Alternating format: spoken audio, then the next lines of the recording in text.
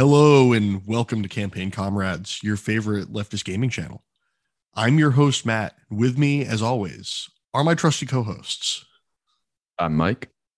What up? It's Andrew.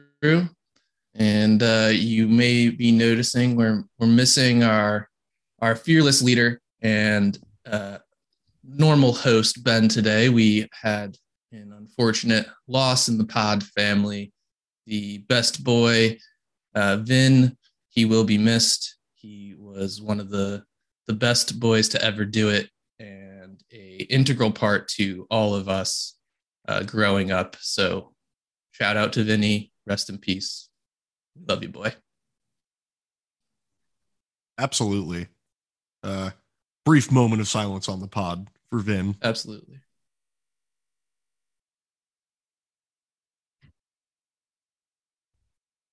Okay. All right. So we're getting into it today. We got some topics to discuss, some things to get through. You know, the normal people are at it again, but we always like to start it off talking about any of the gaming we've had go on this week.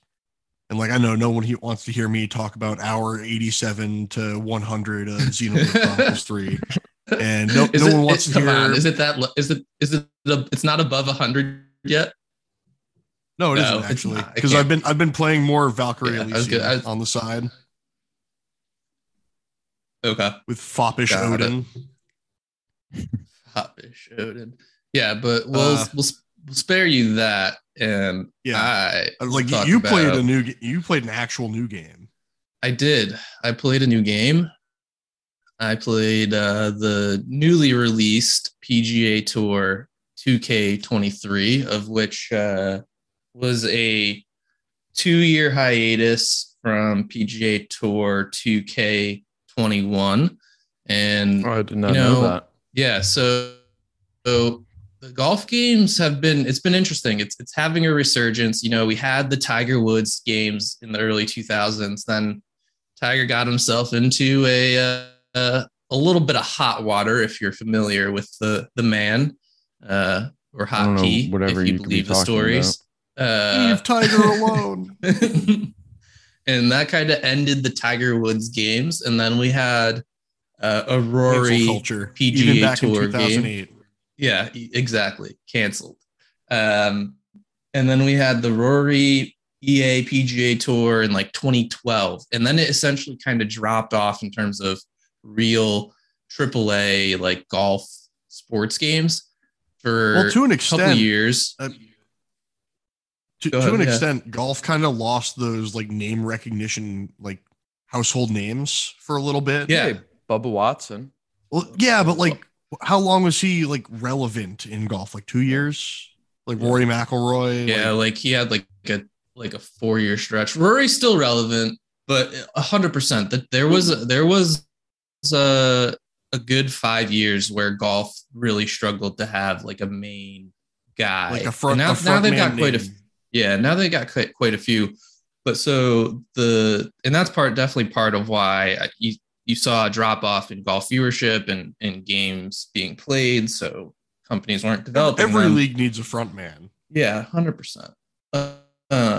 So then in, I believe 2018, a smaller studio, HB Studios, released a true golf sim that was realistic as opposed to being more arcadish, which has kind of been the games we had seen. And they were okay. I played their 2019 game, which was called the Golf Club, if I'm remembering correctly. And it wasn't branded. It wasn't PGA Tour licensed, and it was fine. But then they got purchased by 2K and came out with 2K21, which again was still mostly developed by HB Studios when they were small. So it still wasn't fully AAA. But then they had the full resources of 2K for the most recent game that I was playing this week. And I gotta say, the gameplay is fun. It hits that button. It makes me feel good when I flush a drive. But overall, it is still underwhelming in terms of a like AAA sports game experience. The visuals just aren't really there yet especially for a next gen. Like it looks like a PS4 game still, like an I had noticed earlier one. Playing. Yeah, it's just not as crisp, and the like model renderings. Like I'm okay with the courses look fine. It's honestly the characters. The crowd and the golfers are just very basic models. Like I wish we'd go back to the old crowds in old sports games where they were just paper cutouts that would bob up and down. Just bopping up and down. I mean, like these are not far off. They don't even move when the ball goes into the crowd. Like it just skips by them / through them. And they kind of do a little bit of the Wii bowling jump, combat golf, but that's about it. Holes through the NPCs. Oh shit! That's. I will say though, you did back some great erasure there by not mentioning the real golf games, including Mario Golf, Wii Sports Golf. How dare you? Like those are the arcade ones. They're good. No, they just don't fit into the sim style. But yeah, like you look at the character models and like particularly the pros, like they have because it's PGA Tour license, they have some pros in it. And I didn't play with any of them, but I did look at the models and like they just have no definition. Like their arms just look like tubes, like just skin colored tubes. There's no like veins or like muscular definition. You're trying to see overall, those veins? Yeah, man. I want to come on. Make me you want to see as they're torquing that club down. He wants to see the ripple through the arm muscle. Exactly. But so it's fun, a little disappointing from a graphics perspective, but I'm enjoying it. But the thing that I thought was also funny about that release is the day it went live as a game, EA Sports, who had previously made the PGA Tour licensed golf games with Tiger and Rory that I mentioned, announced that they were also reviving their golf game, and they'll be releasing that in the spring. And I got to say, the trailer that they released makes it look visually much better. So I'll be dropping another $70 on a golf game this spring to see how that works out. But very petty move by EA. Isn't that very similar of EA to be like, oh, someone else is releasing something that we've done before. Oh, we're doing it too. They did that with Dead Space. Exactly. So very EA move. For 1 and 4, I'm all for the golf games, I think. So, but you were saying that, this game, didn't live up to the visual expectations that you would have for a modern title. We've seen that a lot recently. There was, this is a minor segue, but we've seen that with the pre-release info for Gotham Knights, which is now indicated that the next gen versions of the game do not run at more than 30 frames per second and don't have options on them. That's crazy.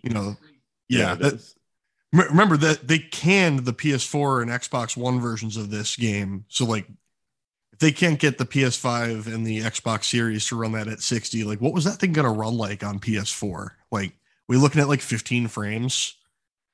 And like, how is that even possible when they made the Arkham games? Like, isn't this the same engine? Okay, no. Okay. They did not make the Arkham games. They made Arkham Origins, the one Arkham game that people don't like. Okay. That's the little secret that they slid in there. I get confused with these Batman games. Yeah, because the Rocksteady's making Suicide Squad Kill the Justice League, which is slated for next year, which looks much better. But it's become an issue really where games kind of release, partially finished or not visually up to date or, buggy and shitty, to be more crass with it. And, a hero emerges maybe, as sarcastically as I can be. Maybe Ubisoft's new creative studio effort thing is going to fix gaming, right, guys? They're going to make it so that the studios have more freedom to create the games that they want. They're going to help them create better games so that at launch they're not, as visually degraded and not having the bugs and issues that, Ubisoft games have been plagued with on launch for a little while. Do we trust Ubisoft here to do this right?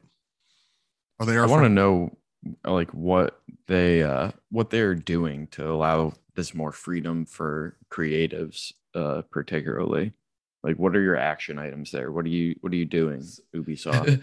Well, you see, one of my favorite parts of this article that we're talking about right now is they gave me another one of my favorite, the pillar analogies. Everyone loves building companies on pillars, right? Mm-hmm. And reportedly, the new structure will be like pillars, each supporting Ubisoft by concentrating on its own expertise while staying away from a centralized organization. This is such a great corporate like strategy. Like from my being in a corporate role for my professional career, corporate stooge. We all got to make the money to pay for our food and houses because this is a fucked up society. But I'm spending all mine on a car. Then I can live in the woods. Yeah. So I just love that corporations seem to always do this. You have just like these like 5-year flows where they're like, we're going to be more centralized and come together, no more silos. And then they do that. And like, they get to the centralized point and then they're like, well, we think strategy makes more sense. We're going to go back to a pillar approach, a more siloed structure with independence. I love the word siloed. It's hilarious. I love that when corporate stooges use that word. It's so good. One of my favorites. Those corporate stooges never been on a farm in the old grain silos out there. Never. But to me, you're right that they do go in these cycles like that. But one of the other reasons I think we're in this cycle, or you're going back to like the decentralization, has got to be because of like Bitcoin and NFTs, like that idea of like decentralizing shit, and especially in this but we're re-centralizing now with Ethereum. Yeah. Even Bitcoin. Yeah. Well, I mean, they're going. Yeah, exactly. They're going through their own. They're cycles. on we were too siloed. Yeah, they're on the centralization plan right now. Amazing. We love the just corporate minutia that drives our world. Yeah, I mean, it's just one of those things. Like when I hear stuff like this spoken out loud, I kind of just like slowly, like the tinnitus starts to kick in my ears, and I slowly just start to stare off into the distance. Like it's all just nothing speak to me. I mean, it is just made up words. I mean, all words are made up. Ooh, mind blowing. Get me on Joe Rogan. But yeah, it's just kind of like, I mean, good on Ubisoft for trying something, but doing something very like minimal about it. But I don't think it's going to lead to much or any significant change going on with the day-to-day runnings of Ubisoft. Yeah, no, I mean, like Andrew said, it's just part of that cycle, and in 5 years they're going to change it again. Yeah, and like Eve's still in charge, so until that happens, my hopes for Ubisoft remain. Yeah, I can imagine that this has an effect on like the lower tier, the fringe tier of the bottom workers who get like jerked around the worst here back and forth. Absolutely. And maybe there's some intentional like shaking there where they're trying to like shake loose some people without like outright firing them, so they can bring in like the public teacher model where you try to shake off your older teachers for the. Well, and then like one of the other things going on here is like, and why I asked like what the actual like action items for how you're going to give more freedom to the creatives is because when corporations create these pillars or re-silo, like a lot of what happens is that Eve is just giving some of his power to lower level executives. So the head of those silos are still making the decisions. So it isn't the creatives actually making the stuff that have any say. They just have a different boss that is a lower level, like mid-level manager who probably has some even more, chip on his shoulder and animosity towards workers, instead of, Eve, who is sitting in his ivory tower, just making the decisions, without even knowing the individuals that they impact. The French were big into the ivory trade, right? If I remember correctly. Oh yeah. So good analogy there. Yeah, it's one of those things, it's kind of become one of our weekly topics almost, discussing the bumblings and stumblings of Ubisoft and their, many goings. A company who we don't discuss very often, who, kind of does this themselves too, a little bit of Epic and Tim Sweeney action. Um, Epic is pointing the finger and saying it's not fair, and that Google is scheming against us. And they're telling everyone they're paying off big sums of money to people to not make app stores, and it's just kind of one of those things. Epic is always trying to stir something up. Any thoughts and feelings on what's going on here with Epic and Google? The funniest thing that I saw in this story is that one of the involvement of Match.com in like dating sites in this battle. I was going to say Match.com, create... who owns essentially like 80% of the dating site market. Yeah. So I just not a thought monopoly. That crossover of video games and well, yeah, because dating you see, Epic needs to keep players perpetually single by no-lifing these games, exactly, and flushing them over to Match.com rated sites where they can endlessly cycle through, a list that will never match with them, in hopes that one day they'll get a match who isn't a, porn bot. Yeah, trying and to steal their public the info. Subscription. Or an OnlyFans advertisement. Or no, just like the Match.com like subscription to fucking, swipe unlimited swipes versus the 3 that they give you a day or whatever. Just like, I don't know, do we think this is I still think Google's taking a better approach to this than how Apple's done it, which is just like, we're taking 30% of your money or you're not going to be able to be on iPhone. It's weird because Google in the past hasn't been they haven't cared super much, like a lot, if someone uses the Android kernel and makes like their own branch of OS with its own app store, like Amazon. Like all Fire TV is just an Android kernel with a skin on it. And like for the longest time, the Amazon App Store was just the Play Store, but separate. And like you could side boot it onto Android phones. It's just kind of like this slap fight, this legal like finger pointing battle between Epic and Google. I always just find it funny that this stuff is still going on, where Epic feels so slighted by the big players, telling them how to do their business on their marketplace. I know I recently watched a video breaking down what it's like being a content creator, trying to navigate the tech waters, and like what it's like to try to get like pre-release, hardware for reviews and embargoes and all that nonsense, and how certain companies play favorites, obviously, to media who's going to give them a favorable response, to give them, tech earlier, give them more time to get their testing and reviewing done before the embargo lifts, so they have more time to get a better quality video. And how companies, they pointed out Apple in particular, like to hold certain creators hostage, where they won't give them the stuff until day of, and they won't have the time to do like a thorough testing or anything like that, and basically have to put out a subpar video to like take a hit on their views. Yeah. It's like the deep cabal network of like Apple, Google, like all of these different tech giants.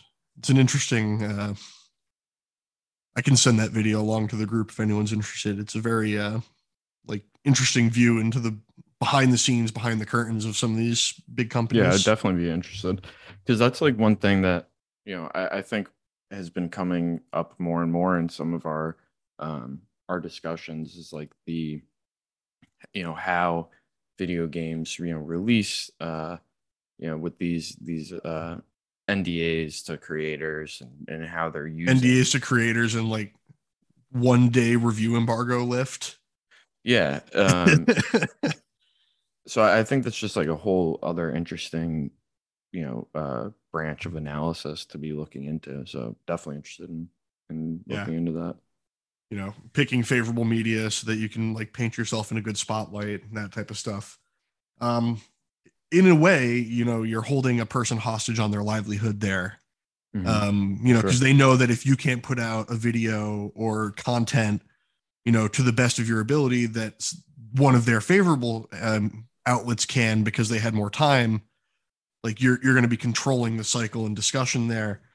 And there's a lot of abuse that goes on with that. And to kind of transition this a little bit, we've had some discussion about, some of our, one of my personal friends, Nintendo. I know everyone here has their, we're all Nintendogs at heart. Honestly, how can you not be? True. I mean, unless all you were exposed to was like, imagine growing up right now where Nintendo is the Mario movie. Oh, no. That's true. Yeah. Like we could have a very like a resurgence of Sega fans with the Sonic movie if Sonic continues to surpass Mario. But I digress. There was a labor complaint filed against Nintendo. We discussed it a few episodes back, sometime recently. And that abuse claim has been settled, air quotes, where they basically, Nintendo put their thumb on their nose and wiggled their fingers and pointed at the temp agency that did the hiring and said, "This is your problem to deal with." I love just passing the buck to someone else when you have the ultimate control. Yeah.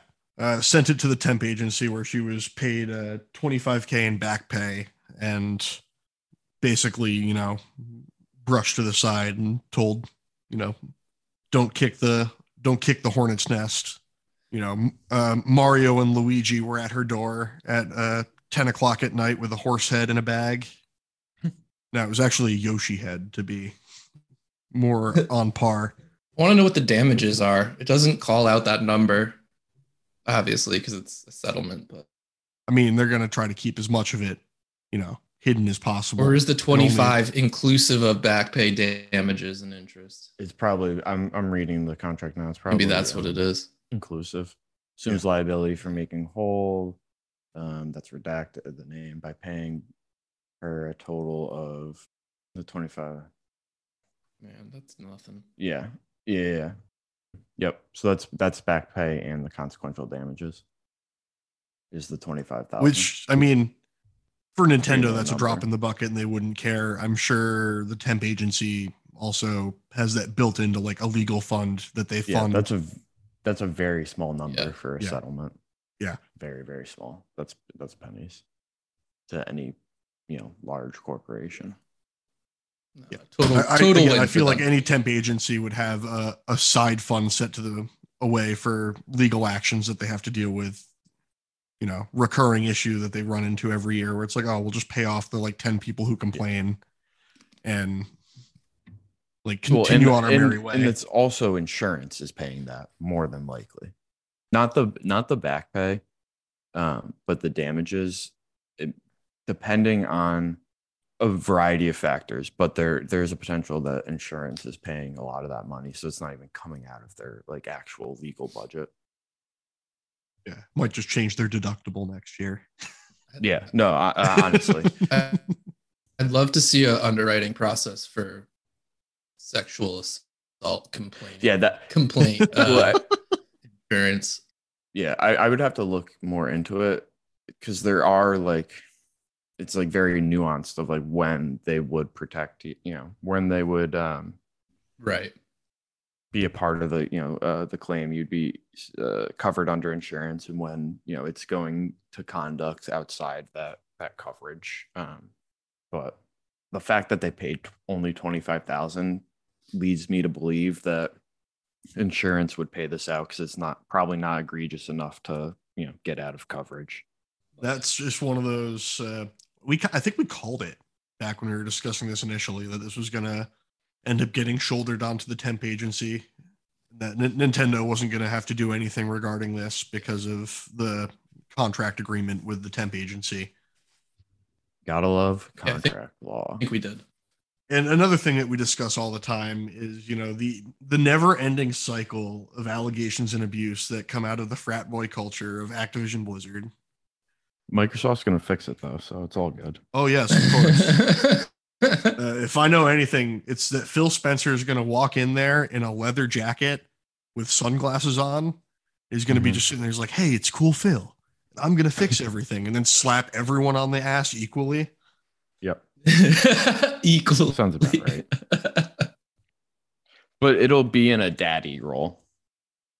So. Yeah, everyone. He's going to be sitting in his throne chair at the front of the room, and everyone has to come across and lay across his knee for one spank. Yep, exactly. Unrelated, but I had a coworker who was talking about how he has a daughter, a young daughter, who he like threatened with a spank, and she turned around smiling, and he was like, "Oh no, she needs Jesus." People are hilarious. Yeah, incredible. But yeah, we have another allegation coming out of the Activision Blizzard. Again, dark cabal of. It's just gonna keep happening. I mean, for real, like we know it was there. It's just gonna continue to unravel. I think especially as the longer the merger deal with Microsoft drags out, I think there's probably just more opportunity there to continue to. They're saying that the failure to curb any of this is what kind of emboldened this manager Miguel Vega. Yeah. To like continue abuse, belittle, insult this Miss Doe. And this one's pretty bad. Yeah, this is bad. Dude was like honking her breasts and shit and like poking and, like her threatened her with trying revenge to kiss porn. her. Yeah. Yes. Yeah. Which is disgusting. And it is another one of those reasons why like we weren't ready for the internet. The fact that we could do shit like that. Yeah, can you imagine going back to the 90s and describing what the internet was going to be used for? I think that people have a fucking panic attack. Satanic Panic Part 2. Yeah. Shut it down. If that should be, if there's any time travelers out there, go back to the beginning of the internet. Yeah, stop the internet. You don't have to stop it forever. Just like, all we need to do is we need to show the people footage from Terminator, but like the more modern Terminator. Like, this is what's going to happen to your favorite IP if you let the internet show them She-Hulk. Yeah. Oh God. Come on. This is like this character is going to be twerking with Megan Thee Stallion, and like, the CGI is going to be worse than Shrek. So, oh my God. Let's be honest though. If Shrek started twerking, there'd be a whole different reaction. Oh, for sure. Be much better. That's the patriarchy. Yeah. Yeah. No, they're just one of those horrible things going on over there at Activision Blizzard still. Can't really say I'm surprised. Can't really say any of us are surprised. No. Like, they're just going to keep, doing their thing. And they're going to keep, Microsoft is going to continue to spend money to, hush this down and push it away until the merger is over so they can just, finish their acquisition. That kind of just, leads us into, let's just talk about the acquisition a little bit. More stuff going on regarding, discussion with various boards regarding the merger. Which one was this? This is European boards. Was this the same Brussels one that Jim Ryan went to that we discussed last week? I'm not sure. It might be. It might be their response to like that discussion. But either way, Microsoft is basically accusing them of adopting some of Sony's concerns and language regarding the merger, and basically are trying to make it out that I think we've said this part in. I mean, they're probably just repeating this over and over again that there's no way that the third biggest gaming company could ever put the what is Sony, the first largest or the second largest? Yeah, I think one of those second. two. Basically saying that they can't, like, a lower tier could never put them out of business because they could just make better games or something like that.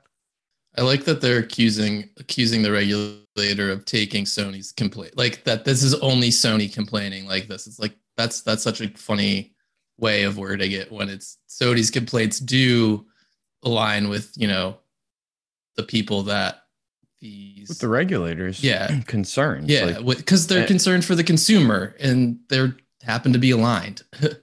Yeah, exactly. And see, Microsoft has been doing a real good job of making their message be that they're for the consumer. Everything they're doing is for the betterment of gamers. Because they got good lawyers and know that antitrust concerns are strictly concerned with consumer rights and, you know, and freedom to purchase and blah, blah, blah. So, I mean, good on them that's, you know, the route that they're taking. That's the messaging. But it's not unusual to see UK regulators give a little more pushback on mergers than US regulators, because the US at the end of the day is just, you know, 3 corporations in a fucking trench coat. Because the US regulators are leaning back in their chairs smelling the stack of money that was just handed to them. Yeah, exactly. Through legal means, you know, not saying that these regulators are taking bribes. No, just legal lobbying. Yeah, exactly. So, you know, this is unsurprising. And in the end of the day, you know, it's the deal will probably still go through, and it'll just be, you know, virtue signaling on the UK regulators' part. And that's not to mention the reporting done this week by I forget who published the article because it's outside of our general purview, but there was a good amount of reporting done about how all of these regulators, like over 50% of their employees are invested directly with the companies they're regulating. So even if they're not getting directly bribed, they're just trading on the information they know and getting essentially bribed that way by letting decision-making, you know, they'll just do what they know will improve the stock price for them. So don't you love insider trading that is legalized? Yeah, it's completely fair and balanced because one day I will get to insider trade and then I will be the one who gets. No, I mean, the best way to insider trade is just follow Nancy Pelosi's husband's investments. That man's a genius. There's websites devoted to tracking his purchases and sales on the stock market. Yeah, his portfolio. Yeah, they make he's you know. I don't think that has anything to do with the fact that Nancy Pelosi has lots of information about these corporations. He's just incredibly savvy businessman. Yeah. The man knew well ahead of time to dump Nvidia stock before the banning on sales of hardware to certain countries. He knew ahead of time. It's amazing. It's incredible foresight. Great hunch. How many Quaaludes did he have to take? You know, he still has them too. He definitely does. They all have them. Those upper. They all have the lizards. Mm-hmm. Oh man. Yeah, they have access to like a special vault where they have them all locked. Maybe up. that's why we should be politicians. I mean, it's the only reason. Access to Quaaludes. You heard it here first, folks. Bring Quaaludes back. Moving right along on that note, on that message right there. That's episode title. Bring back Quaaludes. We were talking about, you know, insider trading and, you know, whatnot. So let's talk a little, you know, some hard sales numbers and whatnot we got going on here. We'll start with Microsoft and Game Pass. because we were just discussing, the Activision Blizzard merger. So let's talk about how Xbox, according to some sources, pulled in 16.29 billion last year, and 2.9 billion of that coming directly from Game Pass. That's a pretty large margin coming from a subscription service. I mean, it makes sense though. Subscription service that you could play on your phone, on your PC, on your fucking tablet, on your Xbox. Honestly, well, there's other places you could play it too, and we'll talk about that in a little bit. Yeah, but exactly. They're trying to put Game Pass everywhere because obviously it's the whole discussion of like let's get into like Sigma male grind set mind for a second here. It's it's passive income versus active I'm always income. In that mindset. And subscription models are passive income for these companies. You set up the infrastructure, you let it go, and you basically just bankroll on people, recurring payments every month. Yeah, whether or not they're forgetting their subscription. Yeah, no, like whether or not they're using it. I'm one of those people. I think I paid for Game Pass for like over 12 months of like 13 of the last 18 months, and I probably used it for 4 of those. Yeah, it's a very smart model. You charge a very small amount of money, just the amount that people won't notice if it's gone month to month.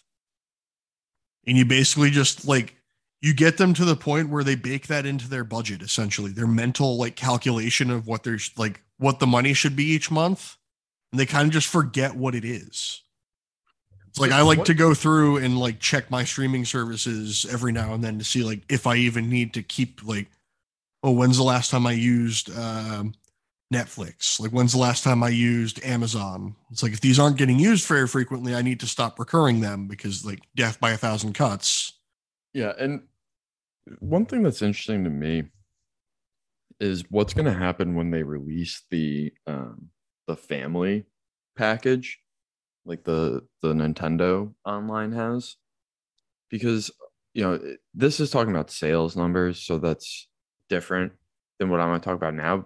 Their subscription numbers being so those high. Are inflated. I mean, yes, exactly. That's my point.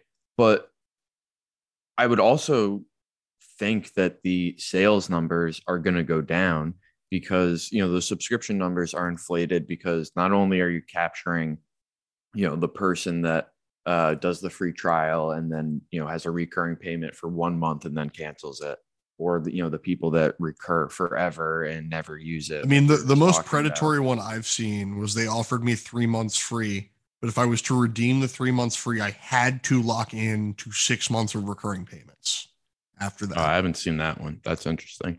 But yeah, so I mean, wow.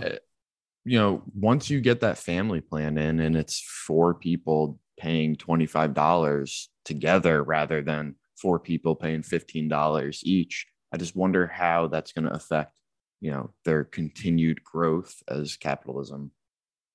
I mean, they're right now in the streaming platform phase of just continual growth and encroaching the market until you've basically forced everyone off their platforms onto yours.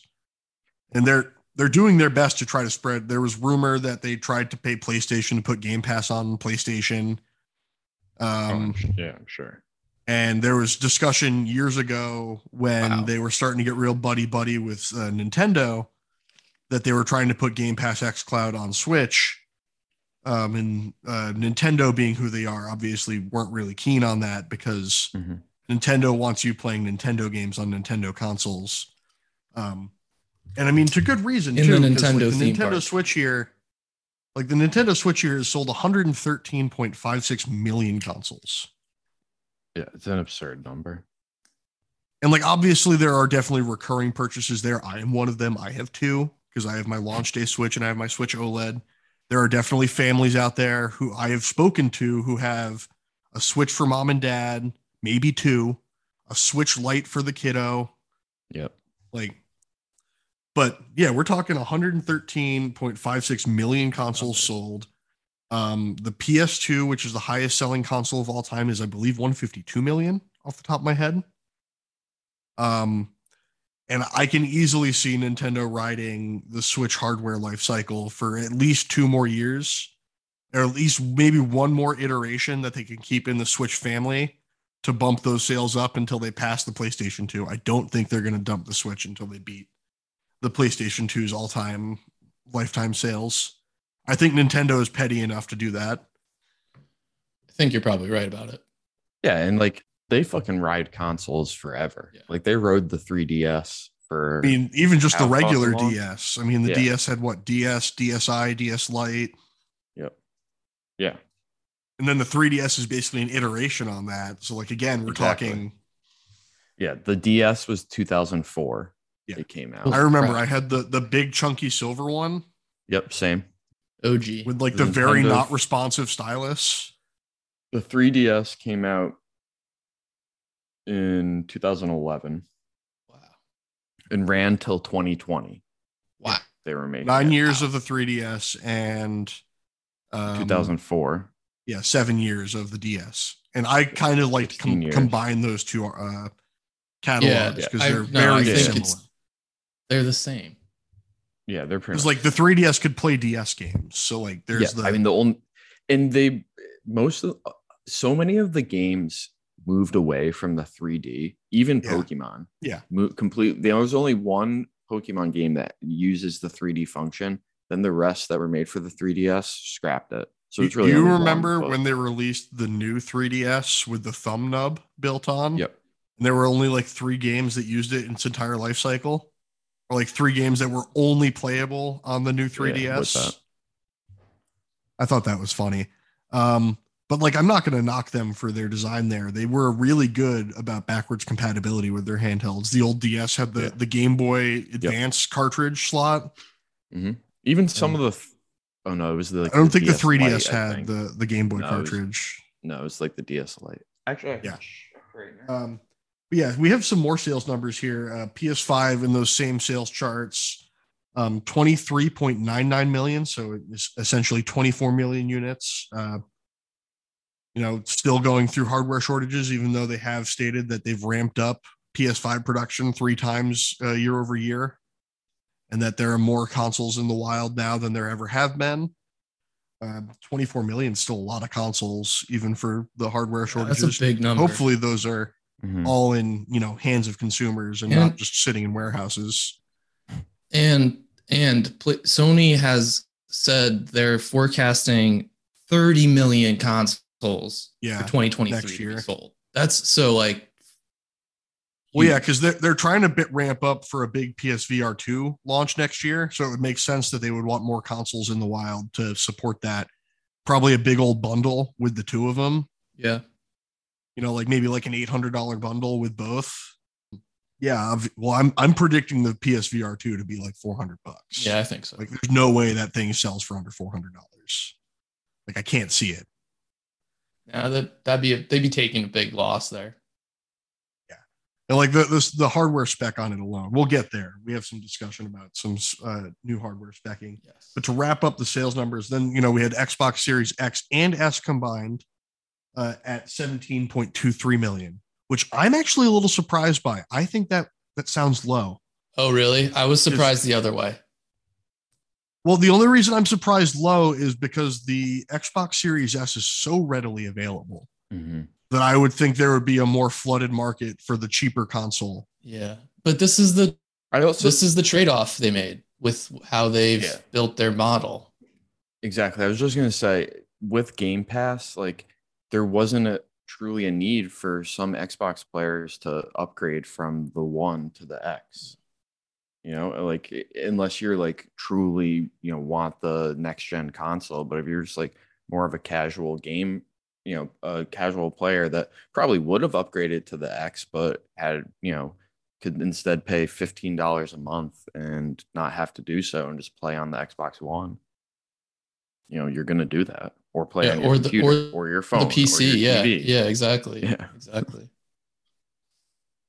I do think we were talking about this at the beginning of the segment, just the fact that that Game Pass number is solely console Game Pass revenue.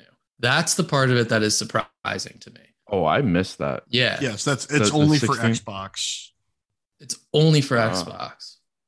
So that's pretty impressive. I mean, not to say it this way in a broad sense, but I have a feeling that I'm gonna put my finger on my nose here and stick it out a little bit. I have a feeling that console gamers are a lot easier to forget their subscription services. Yeah, that's probably true. Yeah, but it's also interesting to me because like if you have Game Pass Ultimate, it's not necessarily tied to your console. Yeah. Like I had it and I largely played on my PC. I had the Ultimate. So I would be counted in that, but I never touched it on my Xbox One. Yeah. I mean, everyone knows companies like to massage numbers in their favor. Yeah, it's not a new practice in any means. My personal favorite are Tesla's 0 to 60 claims, which are always 0.3 seconds faster than they actually are because they do a rolling start versus a stop start. Nice. Their newest car is like under 2 seconds. Well, yeah. So that's they needed to find a way to make it 1.99 seconds because Elon likes 1.99 seconds. Yeah. And I know what it's like to work for someone who becomes obsessed with a number that isn't real. Because the actual testing on the car has consistently put it at 2.28. Yeah. Because again, that's what happens when you do the difference of a rolling start where you start the timing on the back wheel braking plane versus when the front wheels brake the plane. That's interesting. Yeah, it's measurement bias. I've had to do it before for marketing. It sucks. It's like as an engineer, you sit there and you're like, yeah, but this isn't a real test. And like, yeah, but we don't care about the real test. And it's like, yeah, but I do. Well, and that's why you're not making the big bucks. Yeah. And the PR people are. But we've kind of beat around the bush a little bit here. We've talked about how Game Pass, they're trying to put it everywhere. They tried to put it on, Sony, they tried to put it on Nintendo. The big news here is that they're putting it on Meta. Your Meta Quest headsets are now going to come with xCloud compatibility, where you could put your headset on and play on a virtual 65-inch TV and play xCloud through that. And I'm curious your opinions on this. I won't taint my opinion in here first, but that's definitely a combination of companies I trust.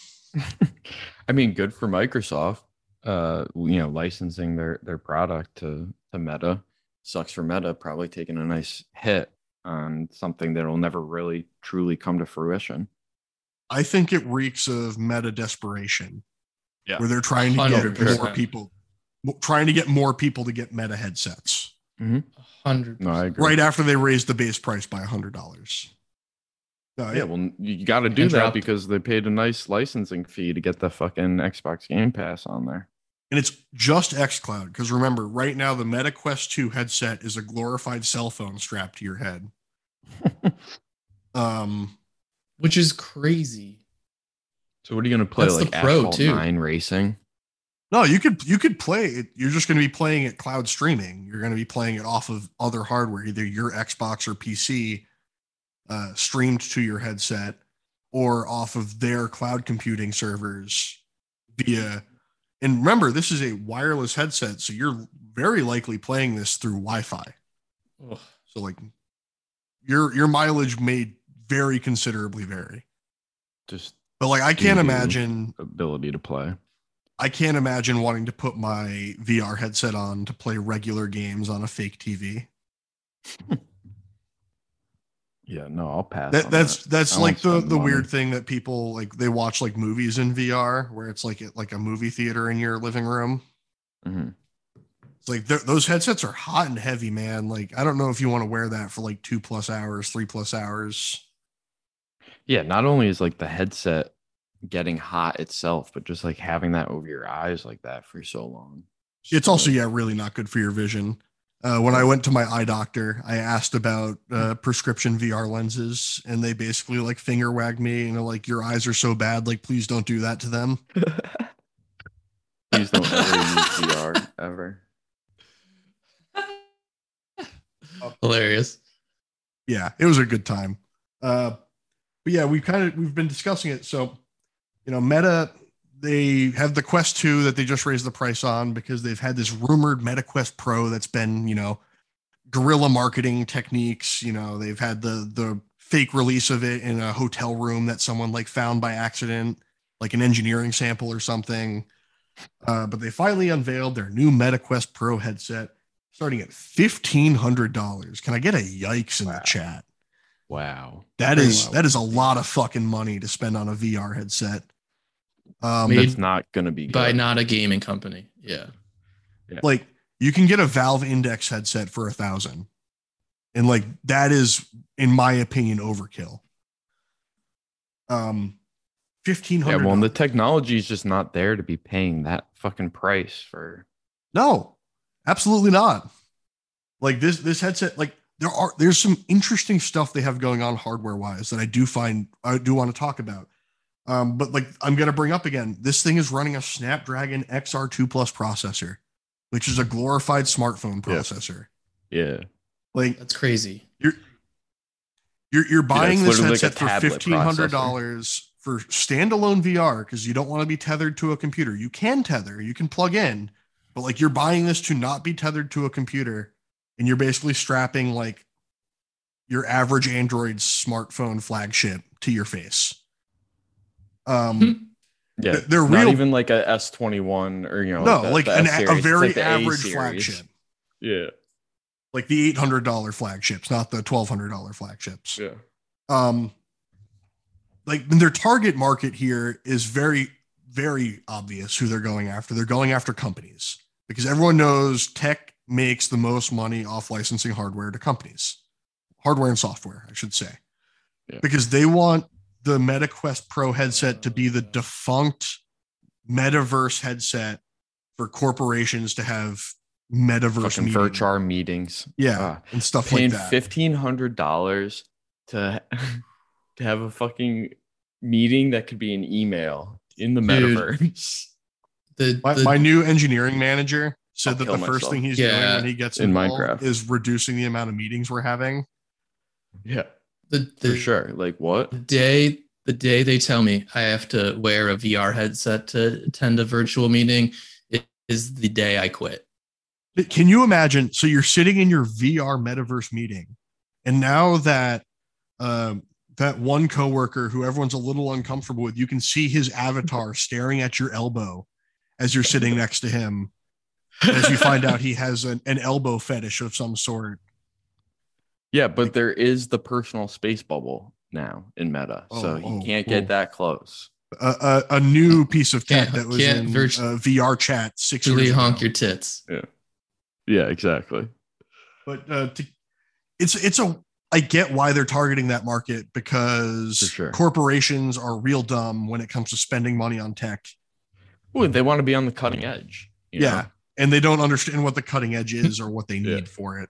And usually there's some poor IT person on the end of this who doesn't get a say in anything. Yep. Who's basically being told to set all this up, who's grumbling to himself about how he should have just taken the programming job and Yeah. He's telling them all the reasons why this is stupid. And they're like, no, you're going to do this. You are going to install this for us. You are going to troubleshoot it. Every time that an 85-year-old partner that tries to put on this headset has a seizure.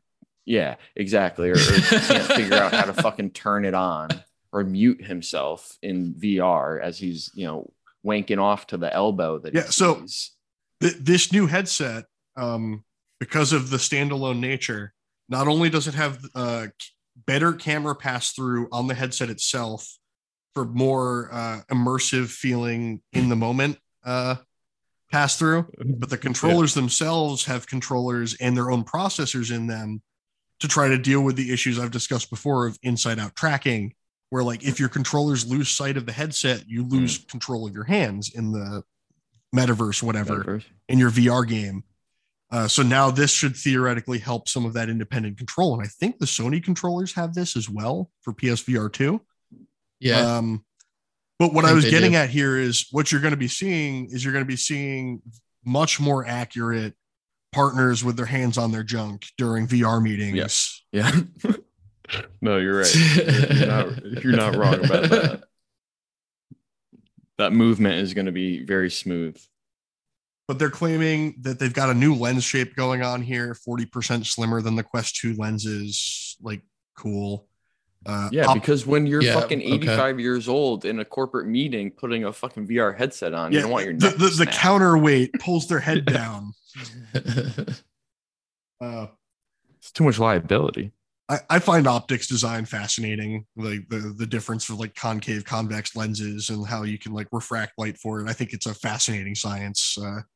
I wish I was able to focus on it more in physics in college. But they're also, this is the one that I did science.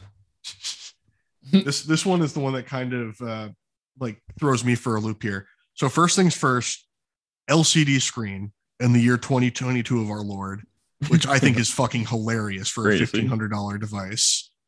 That's probably the craziest thing that's going on here to me. It's like when everyone is shifting to OLED, AMOLED, these brighter, more color accurate screens, we're spending $1,500 for technology that's been around since 2006.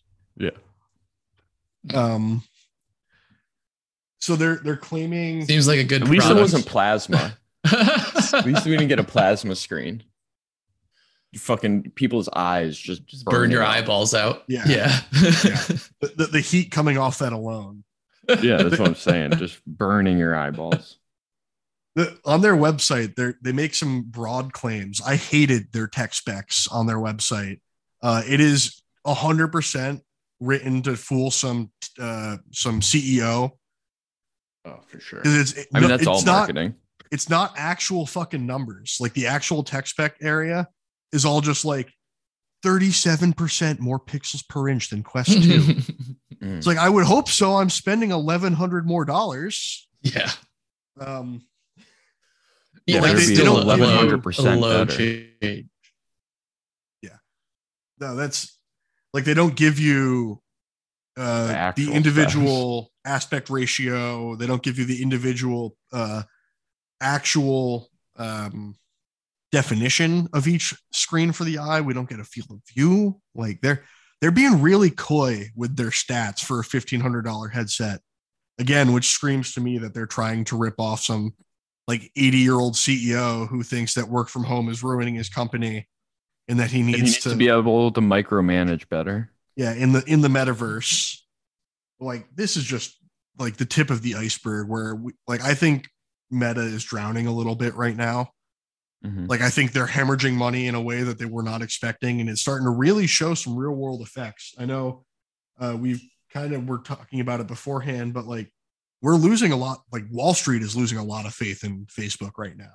Oh yeah. Like, they saw this release and they were not impressed. That's not good. And Facebook stock price has been just a steep cliff. Has been a frowny face. Yeah. Yeah. The other Meta Quest thing that I really enjoyed was that they gave the avatars legs, but it turns out in the preview of finally adding legs to the avatars, they weren't actually using the data, the program software, whatever that does it.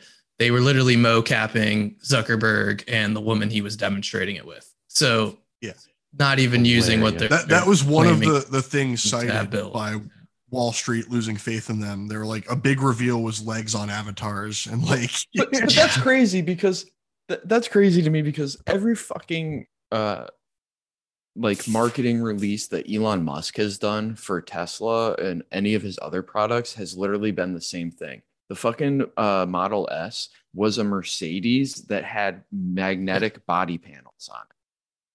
Like his supercomputers. Yeah, like his supercomputers bulletproof glass. His supercomputers were like a glorified, like fucking, probably didn't even have a GPU in it. That was just like streaming something else from another computer and, just it's all the appearance of doing things. Yeah, no, exactly. You spend so much time faking it that you could have been actually doing to make something real. Yep. It's hilarious to me. But I love being on the other side of that. But I will give Elon credit in that those things look significantly cooler and better than anything close to the metaverse. Yes, because he's dealing with like actual material parts. You know what I mean? Like, the metaverse is never going to look cool because it's virtual. Having exactly. That's a fair point. Tesla, for all the shit that I'll give them, they've done a really good job of making themselves the Apple of tech, where they have this premium branding and Apple of car tech. Yeah, sorry, car tech, I should say. But they do this really good job of like making their stuff look premium, even though, the panels don't fucking align correctly. Oh, and like, die as soon as you touch it.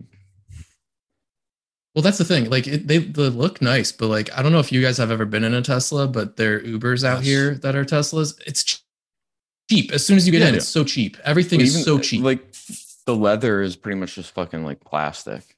It's like worse than vinyl. Everything feels like just the cheapest quality plastic you could use. It's so cheap.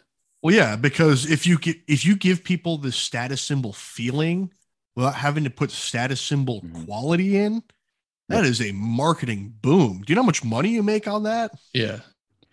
And that's part of the reason why Apple went with like lower model, the iPhone SE, and because people were just like, I want an iPhone. I want that status symbol of having an iPhone. Just like there was a poll that came out recently and like the polling, it was 13 to 17-year-olds from like the Midwest or something like that. And they had like 2,000 of them that they interviewed. Great demographic. Yeah. And like 87% of their interviewed in that demographic had an iPhone and had said that they would exclude people from their friend group for not having one. My girlfriend tries to exclude me for having an Android. Every time I read those articles, I get like 7 years older and I become, I slowly start to morph into Clint Eastwood from, what's it called? Gran Turismo? Yeah, Gran Turismo. Just like old manning on my porch. Gran Torino. Yeah, old manning on my porch, just zoomers. But we're getting close to the end here to kind of tie it back together. Just some quick bullet points here to wrap up the episode. Got to give a little credit to NVIDIA for showing a little bit of self-awareness here. They're not going to be launching the 12 gigabyte version of the 4080 next month alongside the 16 gigabyte as they've tried to look for a better naming convention, because it is kind of bullshit to have two of the same card with different RAM values. Yeah. They saw customer backlash and they listened to it. Not that they have to, they own the market essentially. Yeah, because did you see the Intel advertisement I sent you guys? Yes. Intel, like, I'm not going to make fun of Intel right now because like more competition on the market is good, even if it is from a super giant like Intel. Yep. And like, it's going to take them a little bit to get into the GPU market and like find their niche. Because like AMD found their niche as being just like the hottest, literally, card to get the most frames in gaming. Mm-hmm. And NVIDIA focuses more on like, oh, we're good at gaming and professional stuff, whereas Intel, I think, is going to find a good market in just professional grade I GPUs, agree. like good for like rendering and stuff like that. Which again, it's just good to have competition. I'm just glad to see NVIDIA pulling back the release of the 12 gig 4080. It didn't make sense. The price point makes no sense if you look at the performance values compared to the 16 gig. It really should probably be called like a 4075 or something like that. It's like a gap between the 4070 and 4080, where it's like you get the extra RAM value, but they haven't showed the 4070 series or anything like that off yet, because they're obviously trying to jump on the FOMO of the highest card buyers first. And like it's trickle down economics, baby.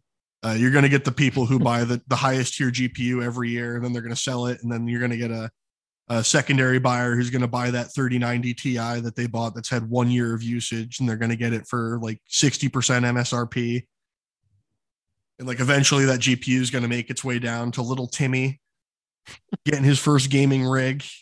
Well, and then when we're at like, 70 series, like, in 5 years or whatever, and we have another fucking crisis and another supply chain issue, and people will be selling 10-year-old 30 series for fucking $2,000. Like people were trying to sell what were they, like 710s, the GTX 710s. I mean, the GPU market got a little crazy there for a second. There was a brief moment where I was like, wow, I really should have just held on to my two 1080s and just waited till the GPU market crashed and sold them for $1,000 a piece. Yeah, GPUs that, mind you, I bought for like $500. Yeah, years ago. Yeah. But yeah, good on them. I still don't respect why they killed EVGA's GPU market with their policies, but oh well. Getting into the end here, we got a couple release dates since our last episode. Both Persona 3 Portable and Persona 4 Golden are coming to modern consoles and Steam on January 19th, 2023. Persona 4 Golden's already on Steam. That's been on Steam for a couple years now. And then we get Spider-Man Miles Morales is coming to Steam on November 18th, 2022. Little upset because it is the same day as Pokemon and they're making me pick. I will be picking Pokemon, but not a shocker. I mean, that's a decent one because it's like going to be $40 MSRP. If you wait like a little bit, you could probably find that for $20 on sale. Yeah. And that's a very good $20 spent. I really enjoyed Miles Morales on PS5. I don't know if anyone else has had any mileage with it. It's a good game. I enjoyed it. It's like I'm excited for Spider-Man 2. I think Miles' power set is unique and fun. I'm really excited to play with that power, like the electroshock, all that stuff. The Venom powers, as they call it, which I found a little weird numbering. Yeah. Strange naming. Our last, to wrap up the episode, we have two more quick stories here. What I favorably called sicko shit in the notes. So first we have people have spotted the Xbox streaming stick on Phil Spencer's back shelf during a video. What they believe to be the Xbox streaming stick, it really could just be any fucking streaming stick. They're all black little rectangles with an HDMI port. Fucking Roku. Yeah, like we know they're making this, so obviously there's the speculation that of course they're gonna have prototypes hiding around, and like companies love Easter eggs and shit like that hiding in the background, but it's like I don't know what the big surprise expectations are. It's gonna be a black streaming stick with the Xbox logo embossed on one side. There's going to be a USB port.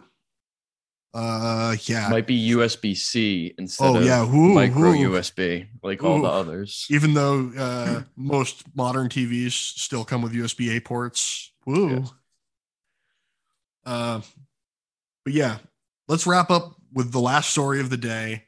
My favorite story that Mike has been champing at the bit for. Hungry for pizza, you might say. Subliminal messaging here. Order pizza, folks. It's good for you. It's got vegetables in it, like tomatoes. Yeah, it is a vegetable, according to Michelle Obama. So, but yeah, apparently gamers have figured out a way to order. Was it Domino's Pizza through a fucking gaming API on what was it, Oblivion? Oh, I thought it was Skyrim. Close enough. Yeah. Yeah. Oh, it's Oblivion. Yeah.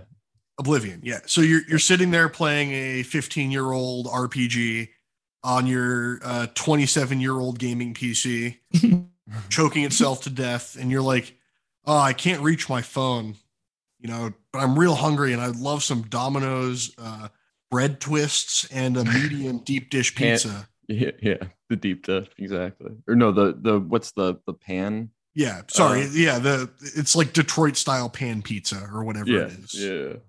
Ben swears by the pan pizza at Domino's, and I do agree. He is right. It's the best of their pizzas. I'll give you that credit. As someone who lives in a town who's like, if you're lazy and don't want to pay $50 for DoorDash, your only delivery choice is Domino's, and they will be here in 15 minutes, cooked or uncooked. Yeah. Cooked or uncooked. My favorite part about this is like, this is what the metaverse should be. You know what? I should be able to play my video games. I should be in Assassin's Creed killing some Greeks. You should be able to go to a virtual food court, order McDonald's. I want to go up to some Greek dude, and then it orders me Greek food from a Greek diner down the street, and I get it delivered. And then when Demetrios comes to the fucking door, I assassinate him like I'm Alexios in the game. You got your headset on, you walk to the door, you open the door, you see a virtual projection of the Greek delivery boy over it. Yep. And I hold Y for my stealth attack and right in the neck. But like, honestly, like that, if we're going to have the metaverse, fuck, meetings in the metaverse. I just want to be able to order pizza while I'm playing a game. So I don't have to pick up my phone, just talk to the other, NPC in the game. Perfect. He orders me some Domino's. Perfect. It's beautiful. I heard you say pick up the phone and order something from Domino's. I'm just letting you know that is not the regular experience for your average millennial who is taking at least 2 anti-anxiety medications before ordering through the app. Well, I meant through the app, not an actual phone call, but the fact that I have to pick up my phone to do that. I still have to pick up my phone to call restaurants because most of the restaurants up here don't have websites. Yeah, it's not surprising. I hate making phone calls, and I have to do it all the time. Miserable. I had to do a phone call with a vendor for work the other day, and like 20 minutes into this vendor phone call, I am just like slowly melting into my chair, waiting for death to encompass me. But I think we're going to call it there, folks. That's let's end it on gamers ordering pizza through Oblivion. Mm-hmm. Only good memories to be made. But yeah, that's the end of the episode, folks. Don't forget to check us out on, we got the old Twitch, throw us the Prime sub. If you've got Amazon Prime, you can connect it to your Twitch account for free. And you can go to your favorite leftist gaming channel, Campaign Comrades, no underscore anymore, right? No underscore, just Campaign Comrades. Yep. Through. Over on twitch.tv. And you can hit that Prime sub button and give us that Prime sub, get access to our emotes, watch our channel ad free, check out all the great gaming content we got going on. We might get some Nuzlocke runs at some point. We might be playing some more PGA or some 2K. Might be playing some waifu games. You never know. You never know what's going on in these waters. But yeah, don't forget to check us out on all the social medias, all the TikToks and all the whatnots. We're not on TikTok, by the way. Don't actually go look there. You won't find it. Yeah, we got Cut the Mic Gaming at TCG Player. Yeah, check out my store. Go buy some cards. Don't leave me bad reviews. I'll find you. 5-star reviews only. Yeah. But yeah, I think that's about to be it for the episode, folks. We'll see you next week and have a good week. Bye. Bye.